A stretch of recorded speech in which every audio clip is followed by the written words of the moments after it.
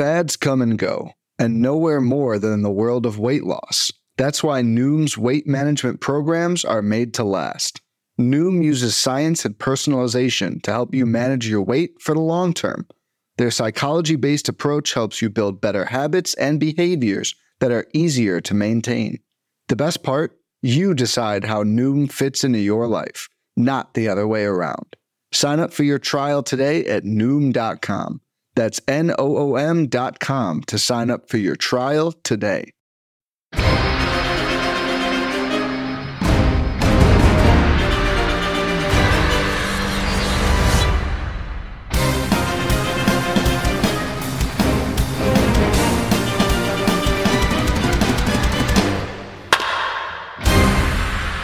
What is up? Welcome to episode number 397 of On the Corner, the official PitcherList.com podcast. I'm your host, Alex Fast, joined as always by Mr. Bucket Man himself, Nick Pollock. Nick, how you doing?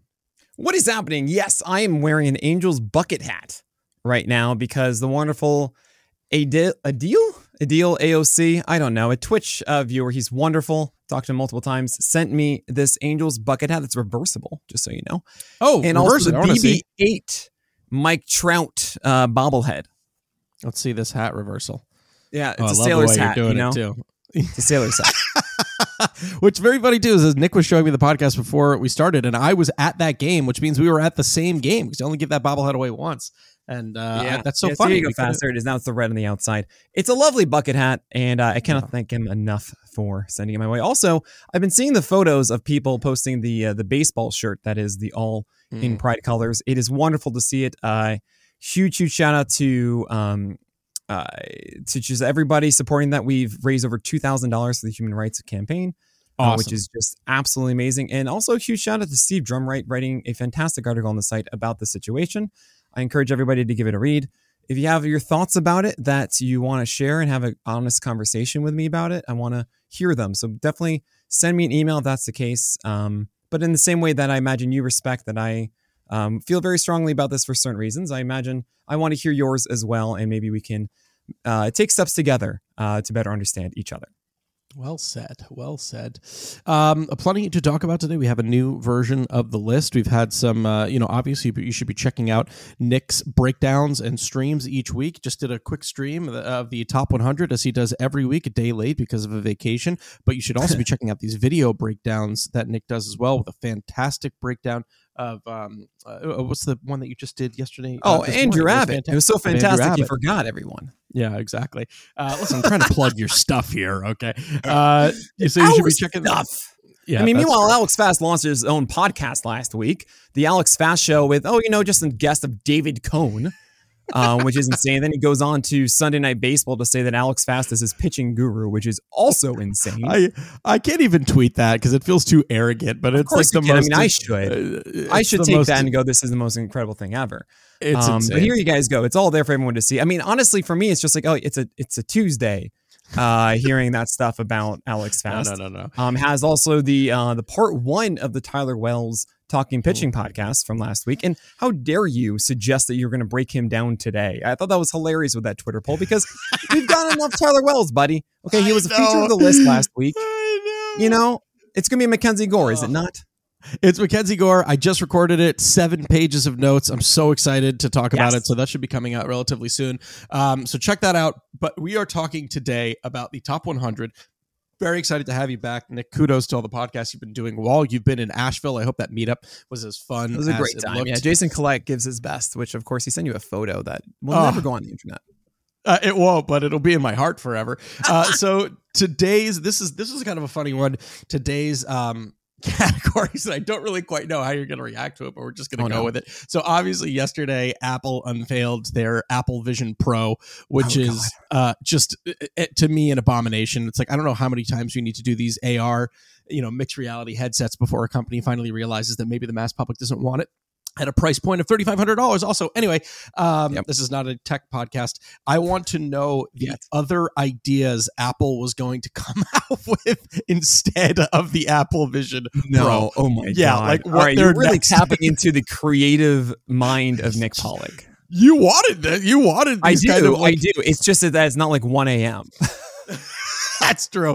That's true. So that's what the category is. It's like, what are the other things that were on the drawing board? Yeah, sure. I got Okay. this. Okay. All right, cool. So we are going to dive into the list. Now, listen, we're going to go tier by tier as usual. Not many changes in the top 13. Actually, no changes in the top 13. But let's break down. Let's start with tier 1. Garrett Cole, Spencer Strider. Number 3 is Shane McClanahan, followed by Shohei Ohtani, Kevin Gausman, and Luis Castillo. And tier 1, what's it called and why is it called that? This is called a cheap iPhone with an amazing battery life, with customization that you can jailbreak and everything you ever would want in an iPhone. Gotcha. So the Apple Mac, the Apple Windows is what you're looking for, like a perfect mix of those things. Yeah. Okay. Yep. Okay. That's what everyone wants. Oh, because that's what everyone wants. It's what everyone wants all the time. Yeah.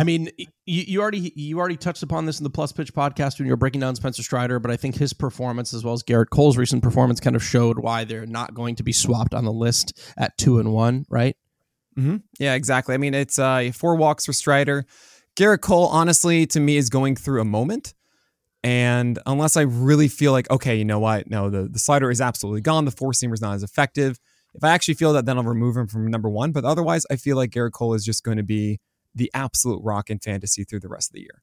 No major changes, but is there anyone else in this tier that you want to hit upon before we go to tier 2? Obviously, you guys are scared about Shohei Ohtani's ERA, but I'm not, so we keep going. And also, Luis Castillo only gets better as the season goes on, so summertime. He's unbelievable. So excited. Yeah. Love that. Tier 2, 7 through 14, Zach Wheeler, Zach Gallen, Christian Javier, Joe Ryan, Max Scherzer. At 12 is Corbin Burns, followed by Clayton Kershaw. And new to the tier at number 14, Framber Valdez. What's it called and why is it called that? This is the iOS 17 that allows you to view and send images to Android phones without them being super small. Oh, would absolutely love that. So it's 2 things that we need to talk about within this tier. One is the delineating factor between the tiers. What was it about the difference between Luis Castillo and Zach Wheeler that had you put the tier break there? And then also we'll get into Framber Valdez and why he rose 5 after that. Yeah, with Zach Wheeler, I know I keep flip-flopping on this, but he keeps doing it to our hearts. And I need to realize that I do see Zach Wheeler being in that top 10 stud the rest of the year. But he isn't that just you lock him in and you know you're going to get production like the top 6 that you have right now. So fine, you're back to tier 2, Zach Wheeler, nothing, whatever. That's just what we have to do. We had a conversation a little while ago where I had the worst brain fart ever and I forgot what, Framber Valdez's best pitch was. But then I was watching this most recent start. I don't remember if it was the Sunday morning game. No, it was Friday night, where his cutter against the Angels, which you've brought up a bunch to your credit. But man, that cutter, they didn't know what to do with that cutter. It picked up 6 whiffs, 35% CSW overall. It just looked really good. And it also kind of hinted at a nice, I imagine that's why he's up here, an even higher kind of upside for him if there is kind of consistency with that cutter game over game. Absolutely. He's only had a few starts this year with 20% or more usage on it, but they've all been inside his last 5 starts. That's 3 out of his last 5 have increased that while it's been 15% on the entire season. And I think it's just the weapon that he needs. He needs a little bit more strikes. It's like 58%. That's kind of why we don't see it as frequently as we wanted to. But 21% swing strike rate this year, sub 20% hard contact, just a 156 average allowed on Framber Valdez's cutter this season. And the biggest concerns I've always had about Framber Valdez was, hey, the sinker gets hit hard too often, 38% hard contact this season. But if he has that cutter to nullify it a bit, well, then maybe the walk rate goes down. It's down to 5% now. That means that the whip that used to be 116 and 125 is 103 at the moment. And I didn't award him the ace is going to ace label inside the roundup, but in retrospect, I should have. And I just kind of looked at the list and thought, yeah, you have Framber Valdez right now. And you're thinking, he is my rock on my team with his 216 ERA and 103 whip, 27% strikeout rate. Sure, those things will likely get worse as the season goes on, but he's still going to be a top 15 pitcher in my mind. It's so funny to think about too, just as a quick tangent, like how much a difference a year makes in the sport, because right now, like you just kind of said, you don't necessarily have a problem with Framber Valdez leading your staff, both from a fantasy perspective and from a regular team perspective. Oh, absolutely. Just thinking about, Astros love it. they love it, right? And there are people thinking, how are we going to replace Verlander? How are we going to replace Verlander? And here's this homegrown talent while Verlander's thrown 36 innings with a 4.25 ERA. Like, it's just kind of nuts to think about. All right, so let's move on to, any other people in this tier that you want to talk about? Not really. Christian Javier needs to get a slider back in the zone. Joe Ryan didn't have his secondaries at all, and it was not very good, but he'll be much better once he has, he goes more than 1 for 31 on his slider plus splitter CSW. Ridiculous. Yeah, that'll get better. All right, let's move then to tier 3 here, 15 through 20. Sandy Alcantara, Tyler Glasnow, Justin Verlander, Pablo Lopez, Aaron Nola, and Logan Gilbert. All of these fall 1 because of Framber Valdez. What is it called and why is it called that? Oh, man. This is the affordable MacBook that is actually like $800, but with their M1 chip or something like that. So what I'm getting at is all these MacBooks are like $1,500. I don't know what they did. But it used to be back in the day, like you had a MacBook that was relatively cheap. Sure. And was a very effective thing. And they don't really do that anymore. They do it with like the little Mac Studio or whatever it is, the mini Mac. But no, where's that MacBook that actually has this good chip? And use the old one. It's fine. Everyone would love it. So I want that. All right. But it's not an Ace yet. That's not an Ace machine. So that's tier 3.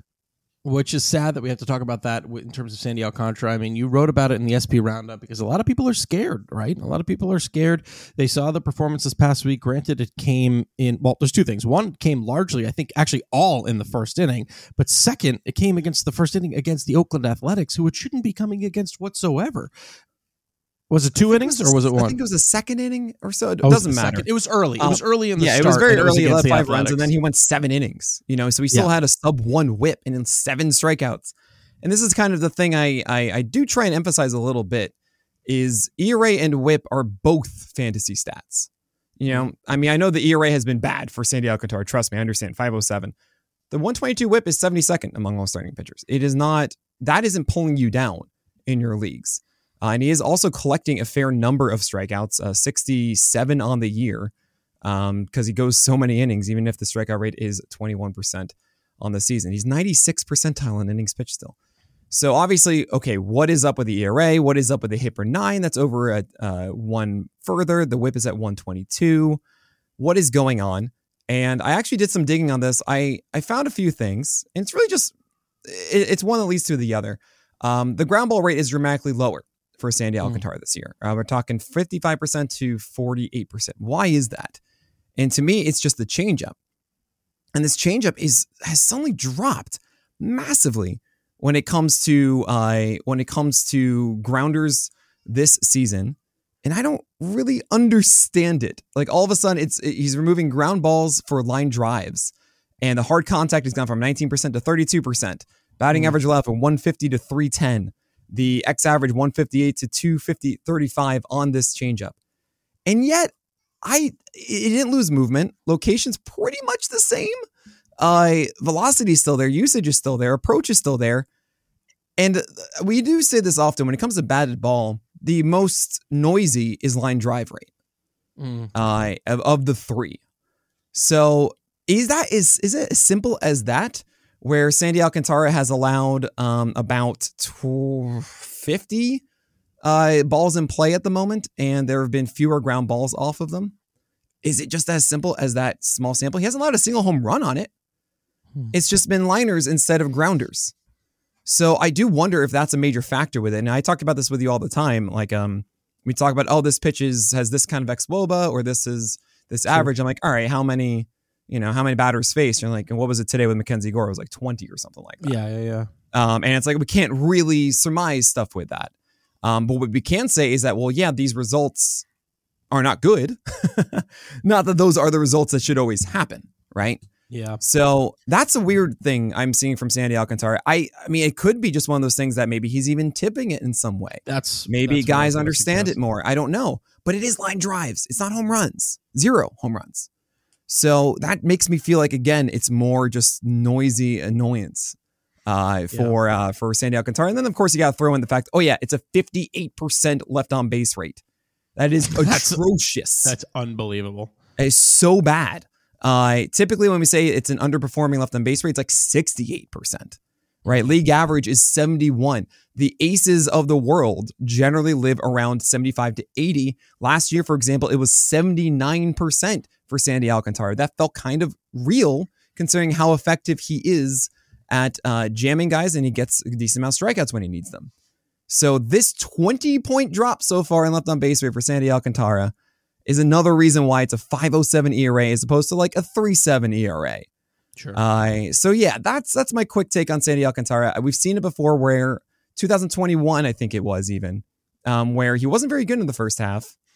And then all of a sudden he just massively became a thing in the second half when it all clicked again. And I think that we're going to see that with Sandy Alcantara this year. All right. Anyone else in this tier you want to hit upon before we move to tier 4? Not really. Verlander did much better against the Jays. At first, I was like, oh, I got to lower him again. I was like, wait, no, what am I doing? Four-seamer and slider were great against the Jays. That's a sign of improvement. Pablo Lopez has a bad ERA right now. That is not going to stick around as the changeup will get better. Aaron Nola didn't move. He lost 1, but that's just because of Framber Valdez going up, guys. Don't look at the number ranks and everything. Understand the context and the nuance. And we need to see more from Aaron Nola than just 1 start because he's done that before and then fallen back down. Let's look at tier 4 then, 21 through 27. We're talking Logan Webb, Joe Musgrove, Nathan Eovaldi, George Kirby, Yu Darvish, the largest riser in this tier, jumping up 10 to 26. Bobby Miller, also the list image, as well as number 27, Chris Bassett. What's it called? Why is it called that? I feel like it's the Apple car. Like at some point, you know it's happening. And why? You know? Why the Apple? Yeah. Well, I feel like also in tier 4, it's like some point all these guys should be really good. Yeah. And like you feel like the way that Apple has moved forward with all their technology and stuff, cars are a natural progression of just saying, cool, here is your entire ecosystem built inside of a car instead of them just doing their Apple Play or something. Or CarPlay, whatever they want to call it. Sure. So yeah, here you go. Nice sturdy car. Shazam. Let's talk. I mean, there's a few things we want to talk about. One, I want to know how close Nathan Eovaldi is to getting his Ace is going to Ace label because, man, he's looked quite good recently. And then also, we should talk about the largest riser in Bobby Miller. I mean, we saw, this is the third start that we saw from him and unarguably the most dominant start from him, right? I mean, the four-seamer in and of itself, or it's funny, I think we label it a sinker, but his fastball. Well, he has 2, yeah. Yeah, the movement profile on that pitch is very nice. I was looking at that heater, and it was like, it's just a thing to behold. Picking up a bunch of called strikes, his sinker, according to us, picked up 13 called strikes on it. But that slider, too. The slider, the way that he was able to locate that slider and the amount of whiffs that he got, 11 overall against the Yankees, that might have been one of, I don't want to say it was the most because Bryce Miller's debut against Oakland was obviously incredibly dominant, but really one of the more dominant rookie pitching performances that we have seen so far this year. So first, let's start with Eovaldi and then move on to Miller. So with Eovaldi, I don't think I can because I think we all know the 6% home run with fly ball rate and 0.34 home run per 9 is just not going to stick. We know this. It's also a 6.8 hit per 9, which is 87th percentile right now. I feel like that isn't going to stick either, considering that his hard hit rate is 41st percentile. That is not good. I feel like he's going to allow more hits in time. He's going to allow more home runs in time. It's just kind of what happens. And you see, but no, the FIP is 244. Well, that believes that the home run per 9 is real and the hit per 9 is real, and it's not necessarily the case. That said, I recognize that Eovaldi just has been so good. He's 99th percentile in innings pitched at 80.1. It's incredible, 0.93 whip. And you can thank the fact that his velocity has returned to 96 as opposed to being the 94 and even 93 in that second half last year. He was really good in the first half. That's why I see 95.8 last year. You feel like, oh, it's the same velocity. I'm like, no, it's not. First half is not the same as the second half. And he's getting a ton of called strikes on it. 21% called strike rate on Eovaldi's four-seamer at the moment, while the splitter honestly has really impressed me. I didn't think it would maintain the gains that it had last year, and it's still here. 20% swing strike rate on that, 66% strike rate. It does get hit a decent amount, but really high ground ball rate preventing those home runs, while the cutter is fine. It's a 66% strike rate. 27% hard contact. It's not really been damaged much. It gets him strikes, and that's cool too. And the curveball is whatever. It's a show me pitch, and that works as well. So it's all good. It's kind of the same Eovaldi. So I don't really think that this 2-month stretch is the entire season for Eovaldi. It should be better than usual, but it's not this real ace, I think, in my mind for the next 4 months. And what about Bobby Miller? Is this some of the highest upside, I think, of any rookie pitcher we've seen this year? So Bobby Miller in that first start was more 4-seamer heavy, 29 thrown and then 7 sinkers, and then apparently just threw sinkers instead after that. It was kind of interesting trying to discern what was a sinker, what was a 4-seamer, watching that one live, because all of them had the lateral movement. And it's kind of hard to say, like, yeah, this is a sinker, this is a 4-seamer, just because, yeah, he gets a lot of lateral movement, horizontal. And that, to me, isn't great for Bobby Miller, because we generally like to see induced vertical break, like Bryce Miller's, for example, right? Or Taj Bradley's. And Bryce Miller's doesn't do that, which means that it's massive velocity. We're talking 98 to 99. They call him Bobby 100 in the minors. Only has a 7.4% swing strike rate. However, tons of called strikes. This pitch finds the zone 57% of the time, and batters aren't doing damage against it. And that's really great. You know, we talk about like sinkers, I don't like them, or this or that. But if they can find the zone consistently, he has a better margin for error because he throws them so hard. Yeah. And they have a good amount of movement. They're hard to square up inside on it. So the hard contact's just 24% so far. Then you throw in this slider that didn't have a ton of whiffs in the first 2 starts. We only saw 1 whiff on the start on May 29th against the Nationals.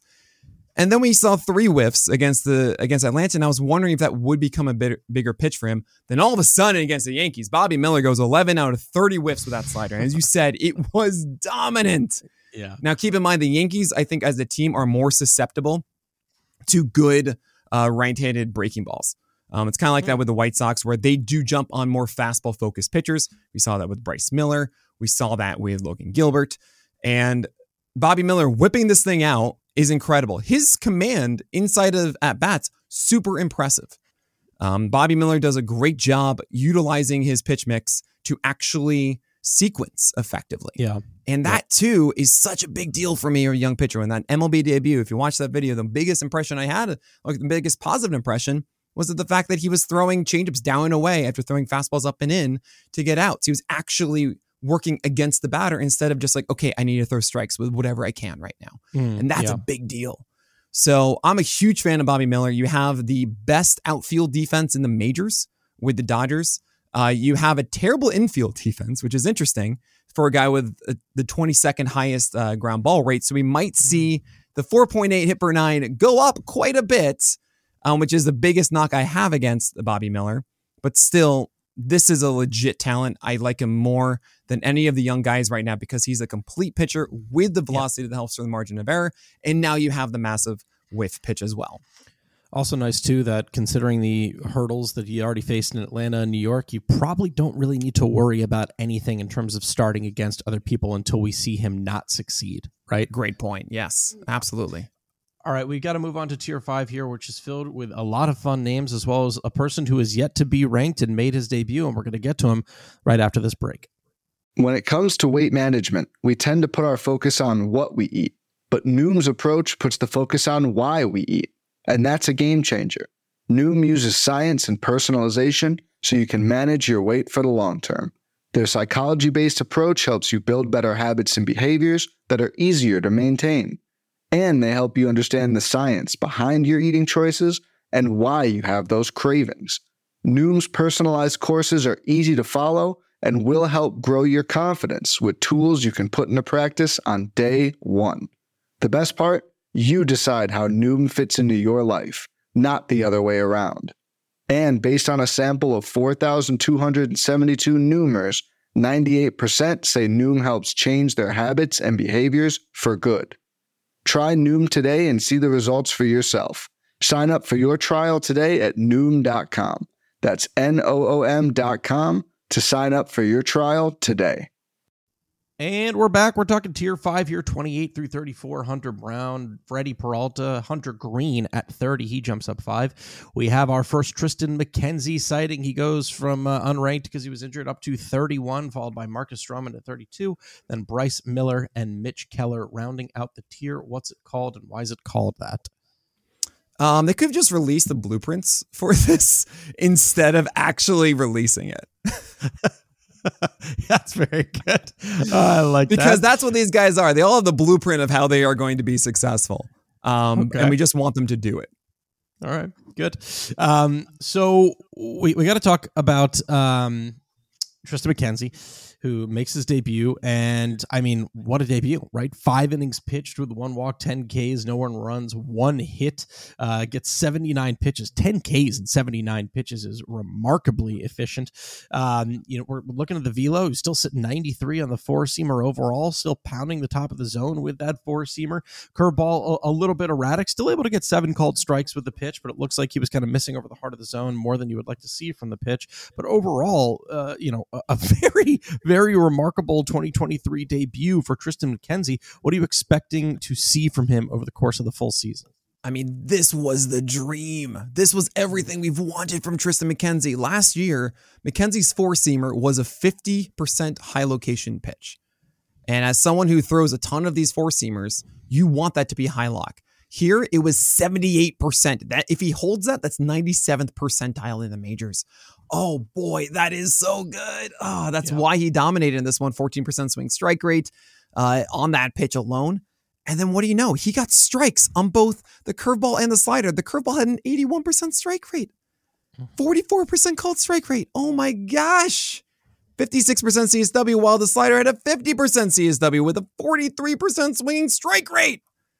This is the dream. I just want to see it, right? We just got to see more of it. But I mean, this happens actually at times when guys go on the IL, they take a step back, and in some ways they're given an opportunity to kind of reconfigure some things, especially in their rehab.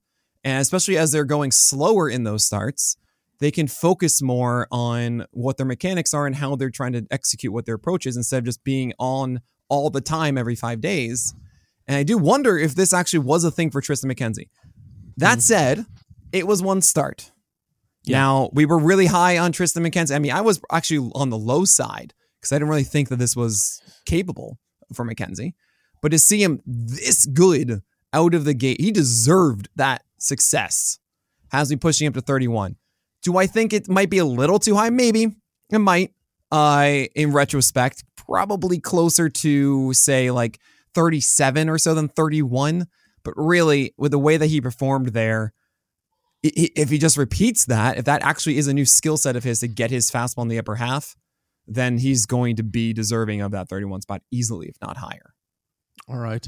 A little curious to see Bryce Miller just dropping 2. Obviously, on an awful start to forget against the most potent offense in baseball, but it doesn't really matter. I mean, sure, part of it is the Rangers and being dominant. A lot of it is, to your credit, what you've been talking about with his middle 4-seamers, just not necessarily getting, the results that they, or actually now regressing to the results that you would more expect middle 4-seamers to be getting. And maybe the lack of secondaries starting to catch up with him a bit. There have been certain kind of red flags off in the distance about the difference in his release points, the lack of slider whiffs that he's been getting, and whether or not they were going to catch up to him. And it seems like they have been catching up to him. I'll be very curious personally to see how he bounces back in his next 2 starts against the Angels and then in a worse offense in the White Sox. But I don't know. He's kind of teetering here. There's going to be a really big decision for Seattle to make here because we know how elite that 4-seamer can be. Can he maybe command it a little bit better? And can any of his secondaries take a step forward? What are you thinking about Bryce Miller? So with Bryce Miller, I mean, you could probably tell me more about this considering that was the focus of your podcast with David Cohen. If you guys haven't listened to that, I don't know what you're doing. Listen to the Alex Fast Show. Bryce Miller, to me, still has this elite 4-seamer that he throws 70% of the time. There was actually a really fun conversation inside the Twitch chat, which you guys got to be doing. It's Monday from 2 to 7 today, where I'm just answering all your questions. We break down pitchers together.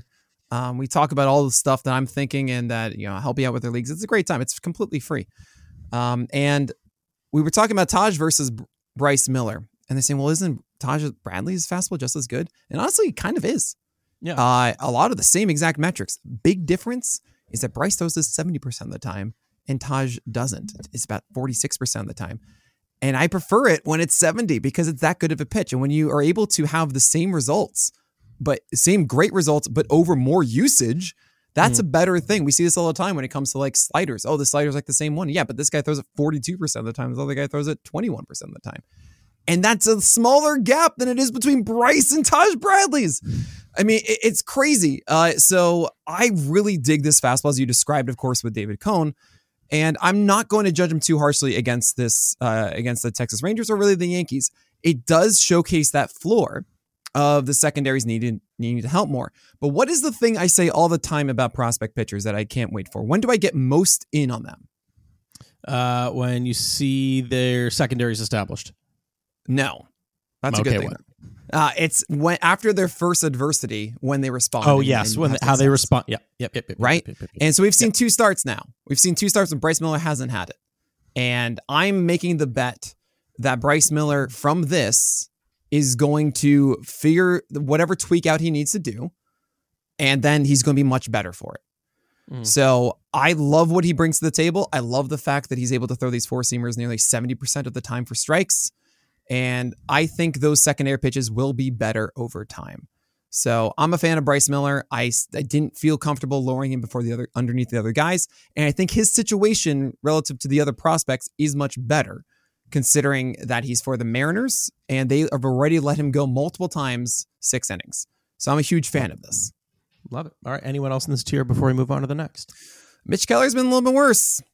Yeah. I think it's going to be fine, but he's a little bit worse. Freddie Peralta should be much better than he has been. The four-seamer just hasn't gone his way, and that's really silly because he's getting his breaking balls in the zone. Hunter Green is on that stretch they've been waiting for. And Marcus Stroman, we talked about it last week with the Cubs infield defense. And I do wonder if that's going to actually sustain. I mean, having such a low BABIP despite the ground ball rate is really weird. It's still not that typical, even with that great defense. So I'm happy for it. I raised him to 32. But I don't really think that he's going to be a top 30 pitcher the rest of the way. Okay. Let's move on to tier 6 here, 35 through 41. We're talking Dylan Cease, who jumps up 7. James Paxton up 16 to 36, followed by Jesus Luzardo, Luis Severino, Tanner Bybee, Yuri Perez, and rounding out the tier at 41, Taj Bradley. What's it called and why is it called that? So this is called the Apple Robot. And this is like Boston Dynamics times Apple, right? Or ex-Apple, where they work together to make a Siri robot. And in concept, it sounds like, oh man, that would be amazing. But it's also a little bit terrifying with all of these. Sure. Okay, good.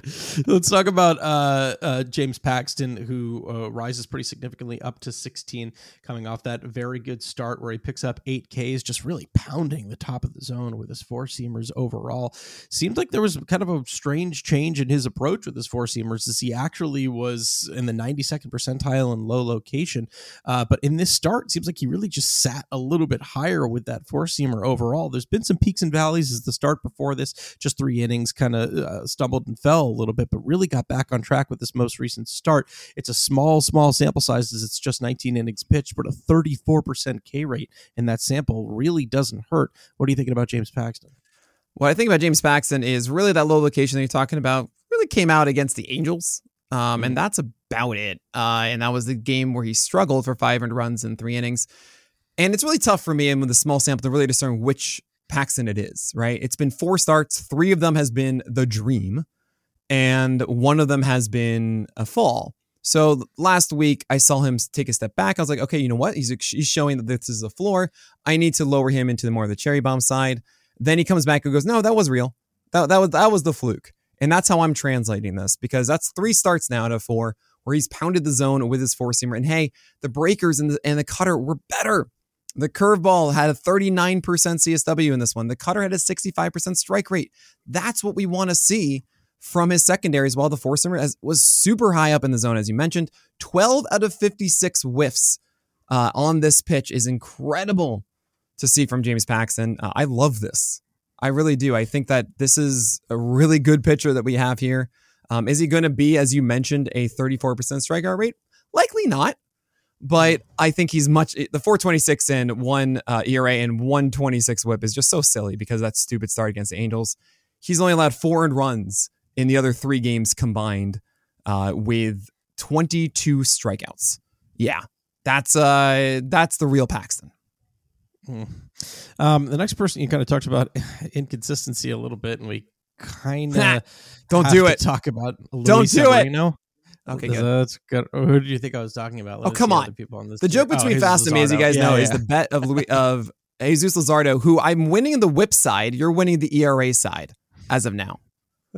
And by the way, it's a 351 BABIP for 14th percentile so far for Jesus Luzardo, which I think is the correction he needs, considering the K- walk rate is above 20%, which is elite.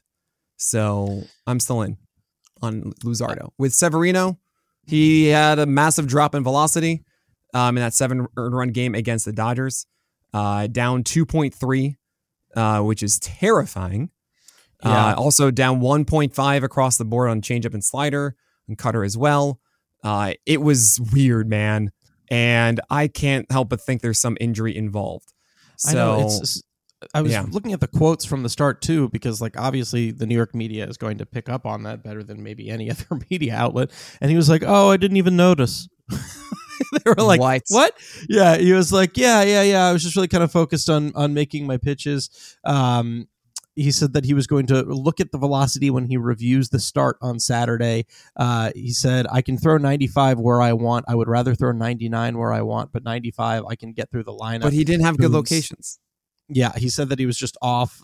Boone said he was just a tick off, but like, yeah, two ticks is definitely a little bit scary. So something. Now I will mention the slider and the cutter changeup weren't really like that badly located, but the fastball being what it was just it made me terrified a lot of at bats. And then he would make the mistake pitch and then get hit, you know. And I had to drop him down into this tier for that reason. Don't blame me. Anyone else in this tier you want to hit upon before we move to tier 7? It's so hard to say Tanner Bybee, Yuri Perez, and Taj Bradley, like what order you want to do. Dylan Cease, by the way, got his slider back, so he's on the up end, but we'll see what happens moving forward if he has any sort of consistency with that. But Bybee, I mean, I outlined inside the notes, which were, by the way, 6,000 words today. Yes. All right. Gosh. So Tanner Bybee, to me, is more of like right now the complete package, more so than the other two. He also is in a great situation with the Guardians where he still has a win chance there and 6 innings constantly. While Yuri Perez, I think long-term has actually a really good repertoire and the best, better fastball than Bybee, worse than Taj Bradley's, but more consistent. And I think there's a lot to like with Yuri Perez, but he still needs to polish the edges, really sand it down, because there are a lot of wasted pitches inside of at-bats that are making him go 5 innings, 88 pitches, as opposed to 6 innings, 88 pitches. The limitation is not the innings, everyone. It's the pitches, and that's Perez's fault, not the Marlins. While Taj Bradley, I think the Rays understand that he doesn't have good command. I was talking to Jason Collette over the weekend because he's amazing, and he was like, look, the reason the Rays sent him down was not because it was just the Rays manipulation. Taj Bradley had bad command. And they were like, look, figure out that fastball. You're leaning too much on the secondaries, and you have to work on the fastball. Remember all the focus on AAA starts and how he wasn't using his other pitches. We're wondering what's going on. The Rays were just like, I don't care what the results are. Focus only on this and just get better at this. And we haven't necessarily seen that from Taj Bradley. The curveball is still inconsistent. It's really nice when it works. The cutter either hits the middle of the zone or misses way out of it. And the fastball, when it is elevated, is effective. And that's why you see those 7-8 strikeout games.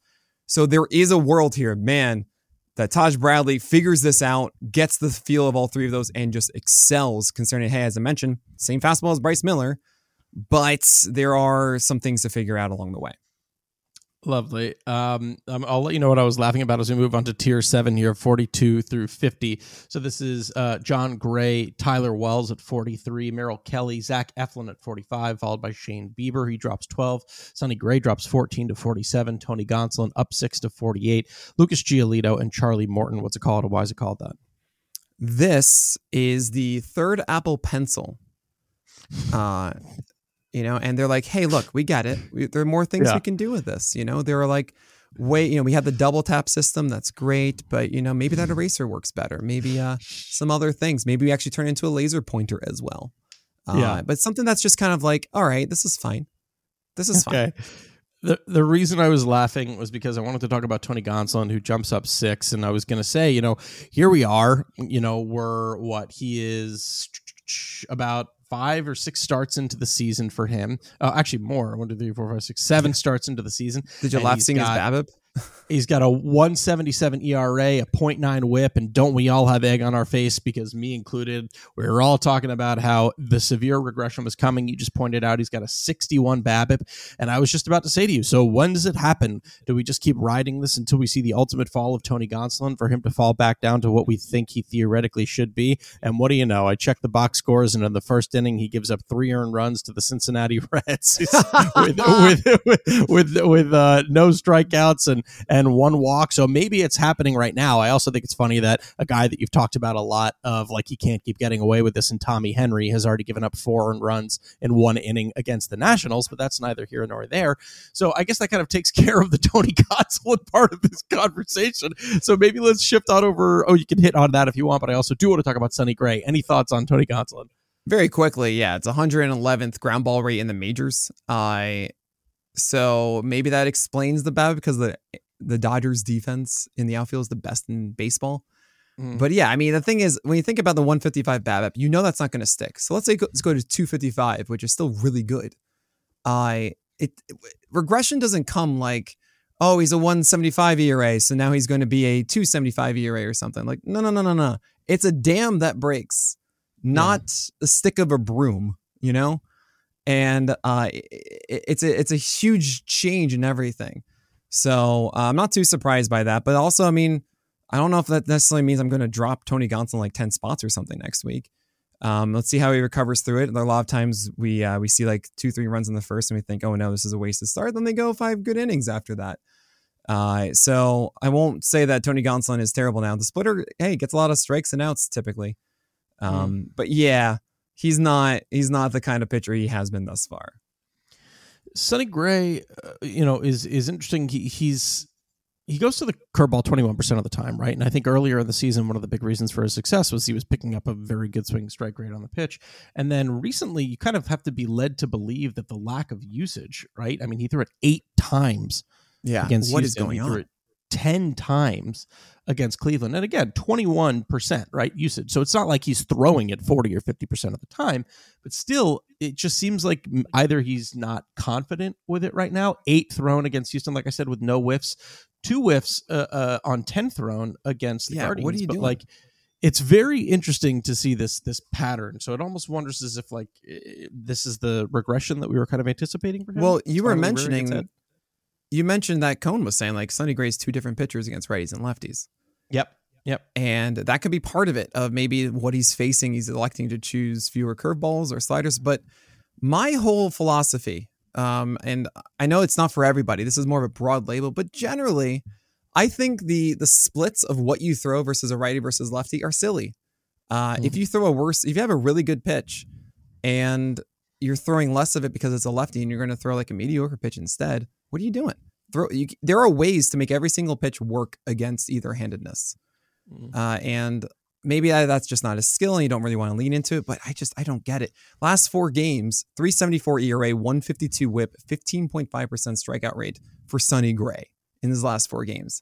And I've been mentioning this. I mean, this is who Sonny Gray is. All of his career, he's been this volatile guy. It's been really tough as fantasy managers to have Sonny Gray on your teams because there are these amazing stretches he had in like 2020. Remember how good he was for a moment? Then he kind of slowed down at the end, right? This is the story of Sonny Gray. So when we saw him excel in April, he was one of the easier sell highs that we listed. Now, I was saying that and I said, cool, I'll still have him at top 30 because I'm not going to rule out the chance that maybe he has actually unlocked a thing. But now that we've seen, okay, no, it's been 4 starts now of like a lot worse and the curveball isn't as good as it was before. And the slider too has not been as good.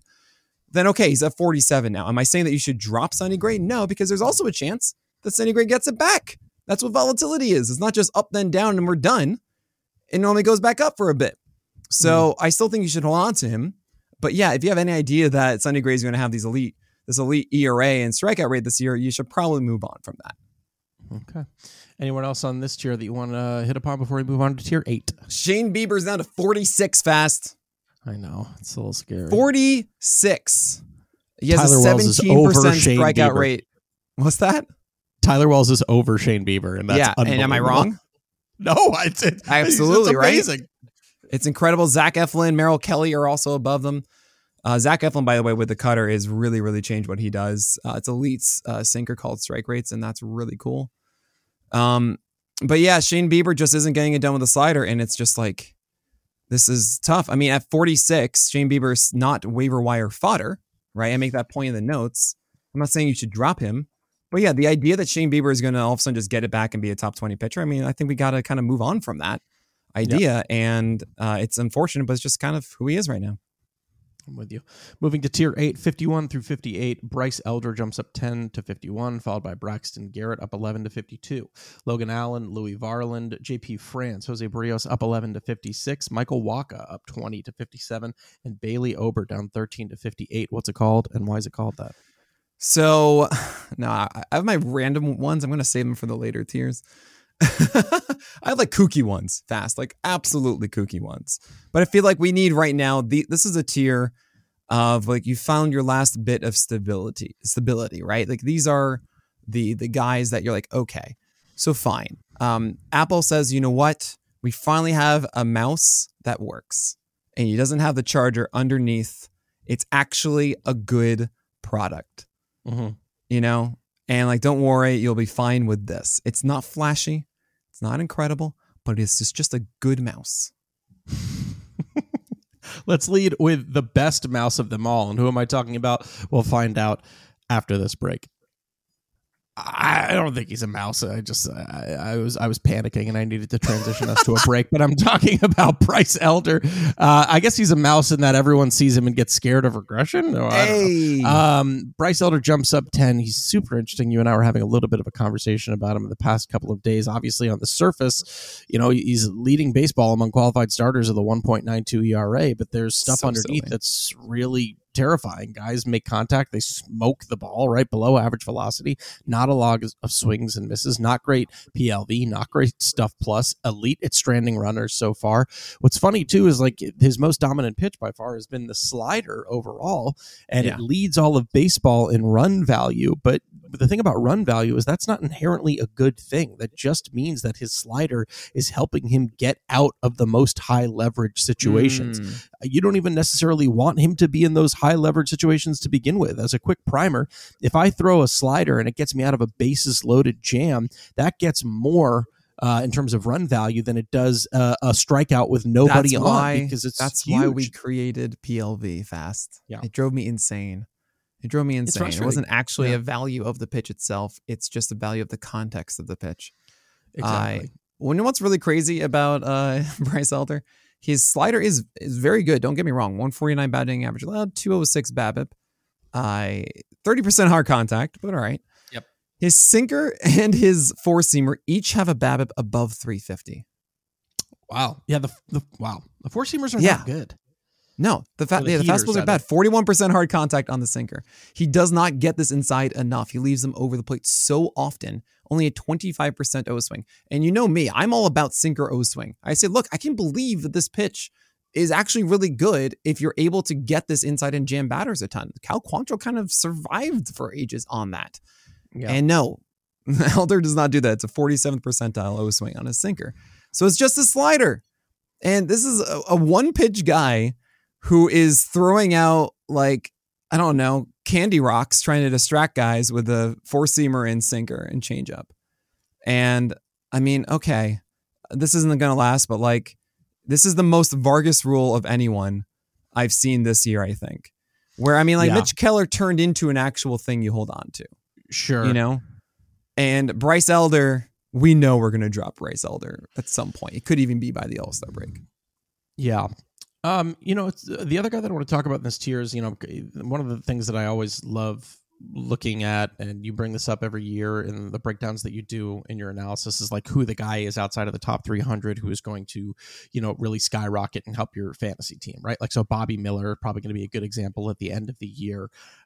You know, Mitch Keller, probably going to be a good example at the end of the year. But one of the guys who might not be as sexy, but who was waiver wire fodder, who has been very beneficial for you, is Michael Wacha, who jumps up 20 to where is he at? To number 57, right? So like I said, It's not the sexiest thing in the world. A 3.48 ERA is very good. It's 51st best. He's very good at mitigating hard contact. 23% strikeout rate. Again, not the sexiest thing in the world. It's 83rd in all of baseball right now. But he has been more than serviceable. He's been a fantastic 4 or 5 pitcher for you, and he just keeps doing it. Now, obviously, not very efficient against the Cubs in his most recent start, just going 4 2/3 with 2 earned runs and the 5 walks. But he picks up the 8 Ks as well. The 8 Ks, the 5 walks are definitely out of the norm for him. Yeah, he had 3 walks against Minnesota in the beginning of May, but this is not normal for him. Yeah, this is not him at all. If anything, the changeup has just been so fantastic for him. I mean, overall, in the course of the year, it's got a 195 batting average against. It's got a 246 WOBA, both of which are well above league average. He's picking up a near 23% swinging strike rate on the pitch, which is 89th percentile in baseball. What is it about Michael Wacha that has you putting him at 57? 70% strike rate on that changeup. That's so good. 94th percentile, yeah.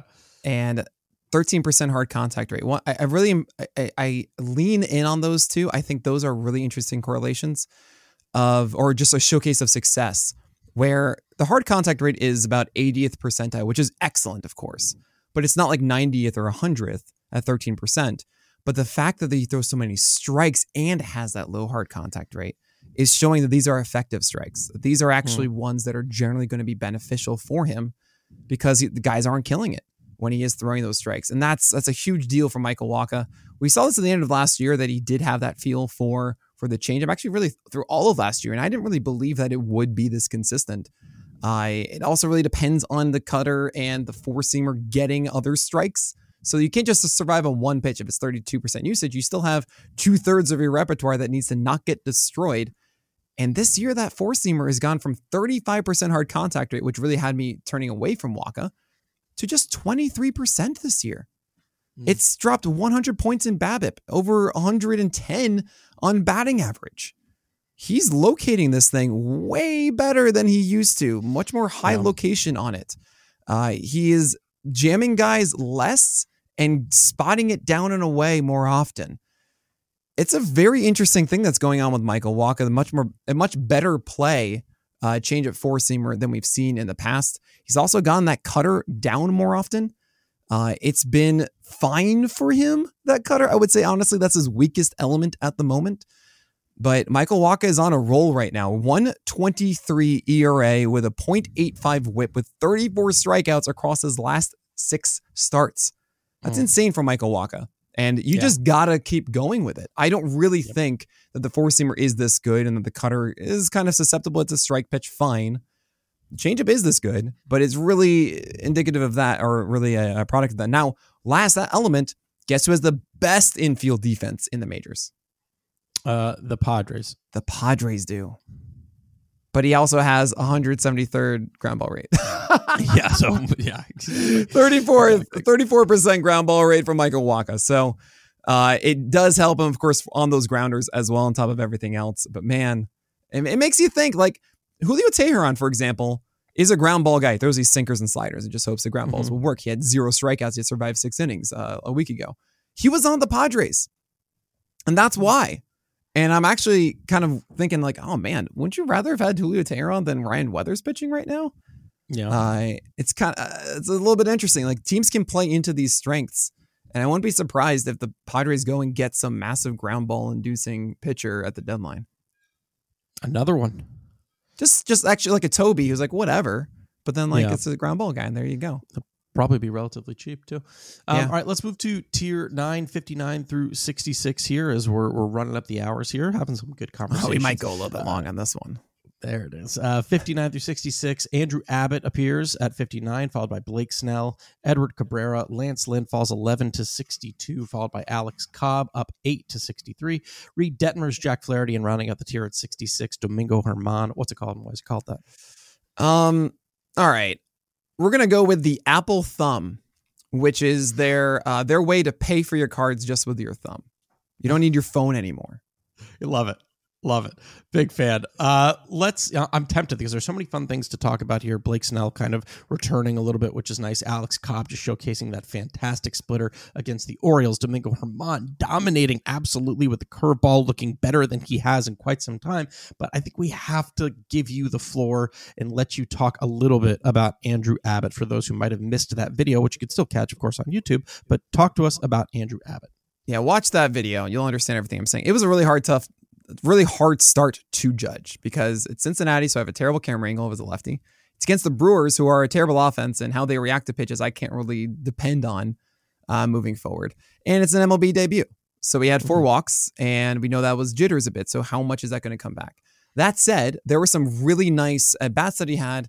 And when he didn't miss, it didn't really feel like he was just out of control. Like, sure, he had some where he opened up too quickly, which is very typical for MLB debuts. That means you miss up and away from right-handers, or essentially up and arm side is what I should be saying. And Andrew Abbott does have a four-seamer that I understand why he took down the minors with this pitch, going down and away and up and in. Both sides of the plate really actually sequencing. And he didn't execute his slider. He didn't really execute his changeups. He got free real estate with the curveball. But we had those flashes, that curveball down in middle for strikeouts. We had sliders that were just missed or too far away, but we knew that if that was in the right location, which I'm sure he's done in the past a lot, that is really good. And then some really nice changeups as well. But also the Brewers, I mean, I outlined it in the video, actually. That was more of like an anti-Brewers YouTube video talking about swing decisions. And if you guys think I just only know things about pitching, absolutely wrong. I had to coach. And one of the things I really, really instilled was the right swing decisions based on count in what you're looking for as a hitter. And I see these mistakes a lot in the majors still. It's a big difference between the elite hitters and the guys who struggle is how they approach at bats. Should they be swinging at that perfectly placed fastball down away at 1-0? Probably not. That could actually be an out that we saw even in this game. So Andrew Abbott is someone you pick up right now. You can't judge him too much for this Brewers star. Looks good on paper, but then again, Matthew Liberatore looked good. And we kind of know how that fell. So pick him up. We'll see how he does the next time. I'm encouraged because he had 90 strikeouts and 56 innings in the minors this year between AA and AAA. And I like it, but it's also the Reds and Great American Small Park. So it goes both ways there, and I'm curious what we're going to get. Quick hits on anyone else before moving to the final couple tiers? Blake Snell can't throw strikes. I hate it. Edward Cabrera is getting better at throwing strikes, maybe. Lance Lynn had 3 great games against bad teams, and now he did terribly against the Angels, and now it's the Yankees and Dodgers, and I don't know what to do. Reed Detmers, it's interesting. He gets the Cubs at Texas and Los Angeles next, the Dodgers, and you don't want to do that, but I still want to stick to my guns here that Reed Detmers as a pitcher, considering he's still 23, will be better in the second half. In the same kind of way you think of like Blake Snell, it's kind of like how it is Reed Detmers. So if you think of him as a prospect stash, I do think he becomes better as it goes on, but I understand, like, if you want to just drop him, go ahead, go get other things. Domingo Germán is interesting, and it's a good curveball, and fastball and changeup are fine. While Jack Flaherty, it's just like, what are we going to get? Yeah, what are we going to get each night? He's getting better, but it's still not something I want to trust.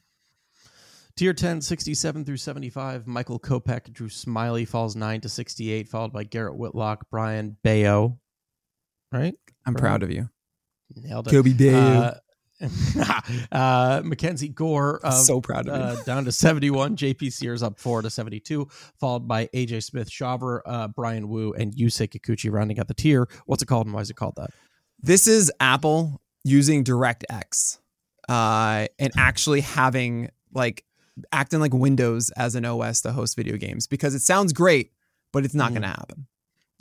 Never in a million years. Man, so many good people to hit on. I saw, I watched the Brian Bayo. Dang it. Oh my God. Unbelievable. I watched his start yesterday against the Rays, and his first inning was one of the more dominant innings I have seen from a pitcher in quite some time. But you also saw some mistake pitches in that, right? A few, but right, he wasted swings. Some as well. I mean, yes, when he executed it, it was perfect, and the Rays also rewarded him for it. But if they had fouled off a couple more pitches or so, right, and then forced him to throw more, we did see that later on in the game, and that's when they got to him a bit. But that wasn't like one of those like an immaculate inning kind of things. Like I remember seeing a slider, they just completely bounced, and then he threw this fastball way out of the zone, and those are the elements of young pitchers that that we kind of miss in the box scores, but really showcase like this is why they aren't aces yet. If you watch an ace pitch, they don't have those. They are always threatening and attacking. Sure. And it's a huge, huge difference. And we don't think that Brayan Bello doesn't have the stuff. He does. We saw it in that inning. But it's about that consistent execution, like really hammering down at bats that makes it so that batters don't get comfortable. When they see those waste pitches, they feel so much better that like with the next pitch they're going to see is either going to be a really good one for them to hit or it's going to be an easy take. And that can completely change the confidence of a hitter and change at bat. So that's the big thing with Brayan Bello. It's why he's at 70 and not higher up. Talk another young guy too, 24 years old, so plenty of promise for him. I'm excited to watch him grow. I mean, we can only really talk about one. Who you think between AJ Smith-Shawver and Brian Wu? Brian Wu, you got to give him an excuse for the Rangers, and we're treat him as if he hasn't made his debut yet. And the same thing with AJ Smith-Shawver. I do like his situation pitching for the Braves, and the fact that they were aggressive with him as they are. Gives me more hope. I mean, I did see a little bit of his one relief appearance. It was interesting. It wasn't great, but I'm happy kind of that they got that out of the way. And then now we get like a different one. I think it should be Saturday against the Nationals. So very excited about that. I think you should pick him up, see how that's going to go, and then we can move on. Also, you see Kikuchi's throwing curves and sliders now, and then fastballs like sparingly for strikes. What? That actually might work. Yeah, just saying. I mean, he's at 75. I'm just saying. Yeah, he tinkers a bunch, so it's fun to see. I'm always going to have a soft spot for him, but hopefully we can get a little more consistency overall and see him pull that together. That would be nice to see a pitcher be dope. Let's move on to tier 11, 76 through 80. Miles Michaelis up 8 to 76. Michael Lorenzen, Dane Dunning, Martin Perez, and Jordan Montgomery. What's it called? Why is it called that? It's Apple talking about their infrastructure, and I'm just like, guys, just stop. We don't care. Okay, let's talk about Miles Michaelis, former king of the Tobies. So he does, he has that dominant start against Kansas City where he just shows up with 10 Ks and 8 innings. You're like, what is going on? This is unbelievable. 25 called strikes, 38% CSW overall. And then we're like, yeah, maybe going up against Pittsburgh next. Singled out, 10 hits, 2 earned runs, no walks, 2 Ks and 90 pitches, but still jumping up. What is it about Miles Michaelis? He's not necessarily jumping up. I didn't touch him. I mean, a lot of the times with the list, especially I say it after like 65 or so. I mean, look, Anthony DeSclafani's off the list and he was in this tier last week, right? Okay. Like things can change so quickly in the back half. It's really about like, are we in positions as fantasy managers where we still trust this guy? A lot of the times the guy's like, all right, we'll give him one more and then it's not the thing. And then you move on and then it's a bad schedule and that kind of thing. This is very fluid at the end here. Just trying to figure out who is your last guy, who is the one you're going to focus on this week, who do you want to chase, that kind of thing. And Miles Michaelis is as Tobe as it gets. I mean, really, like we knew that the strikeout games weren't real. So sure, Miles Michaelis exists. He's here. A quick word on Michael Lorenzen, who's been stringing some starts together. Yeah, those are good matchups. If he doesn't have good matchups, I don't want it. All right, tier 12, 81 through 88. Matthew Boyd appears on the list at 81, followed by Brady Singer, Andrew Heaney, Kodai Senga at 84, Johan Oviedo at 85, followed by Griffin Canning, Jared Schuster, and Luis Ortiz. What's it called and why is it called that? This is called Apple SFAI, which is their ChatGPT rival. Very good. We should hit upon the Boyd boy because we got excited a couple of starts ago as it looked like he had finally gotten back to the slider that we were used to seeing from him. Then that was the Kansas City game. Then Texas, we knew that was going to be a little bit difficult because, again, it's Texas' best offense in baseball. And earlier on, it looked like he might survive. And then he gave up 4 walks and 5 earned runs overall.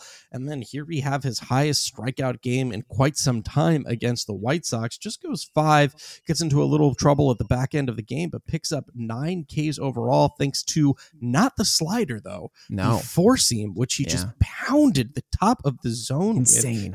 It was fantastic. Sat 92 about. It didn't really matter that it was sitting 92 because he just sat there and it allowed him to have a great start. What are you thinking about Matthew Boyd? He had a 42% zone rate on the 4-seamer, yet a 73% strike rate. This is across 33 thrown for 8 whiffs. Look, if Matthew Boyd can have that fastball command and then have the the slider command that he had against the Royals, then we're in business. But that's a big if right now. And I don't think that Matthew Boyd is a long-term success with just that fastball, and buying in on that command of that one start is not a thing that I want to do. So I'm a little questionable here of Matthew Boyd. I want to be more in on it, but I need to see more from the arsenal first. Any other thoughts on anyone in this tier real quick before the final tier of the day? Hey, Jared Schuster still has a good slider, and that could work out. But yeah, avoid Heaney. He's too much of a cherry bomb. Same with Senga, and Brady Singer did well. But yeah, he's exactly the same guy as we know. So yeah, all cherry bombs here.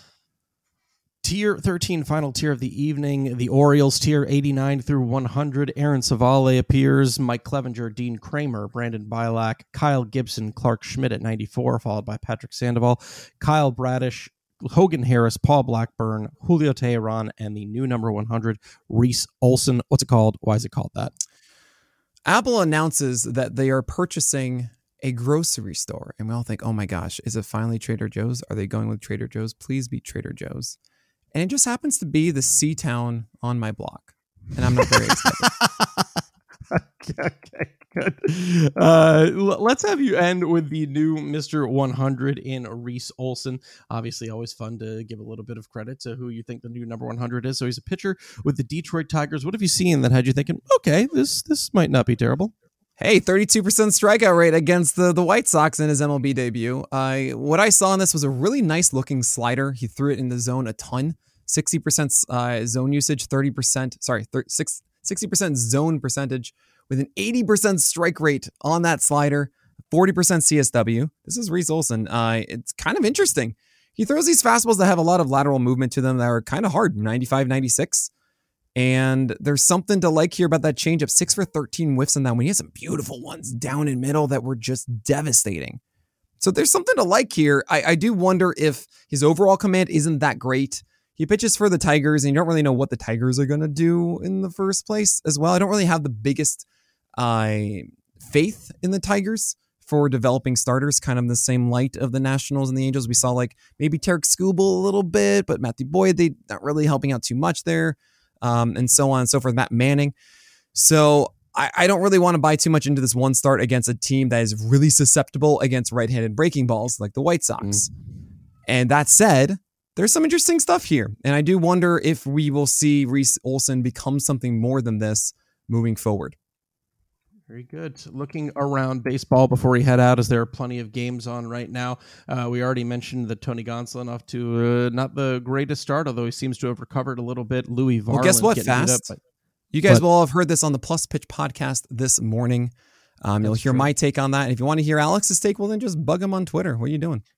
That's true, but I'll give you one quick take. Aaron Hicks as an Oriole is fantastic. Nice little two. I got that from Shafiq. Shafiq sent me like 5 over 13 or something with like a 1,000 OPS. It's like, okay, he just hit a 2-run home run. Are you serious? Off Freddie Peralta. Yeah. Oh my gosh, I'm so happy for you. Yeah, it's great. All right. Actually, one last thing I do want to say. Through 77 pitches, this pitcher has 6 innings, 2 hits, 1 earned run, 0 walks, and 8 strikeouts. His name? Strikeouts. Jesus Luzardo. Very nice. He did it against Kansas City. All so right. What? That is gonna. You got to do well against the bad ones. That's going to do it for episode number 397 of On the Corner, the official pitcherlist.com podcast. I'm your host, Alex Fast. And I'm Nick Pollock. We'll talk to you guys next week.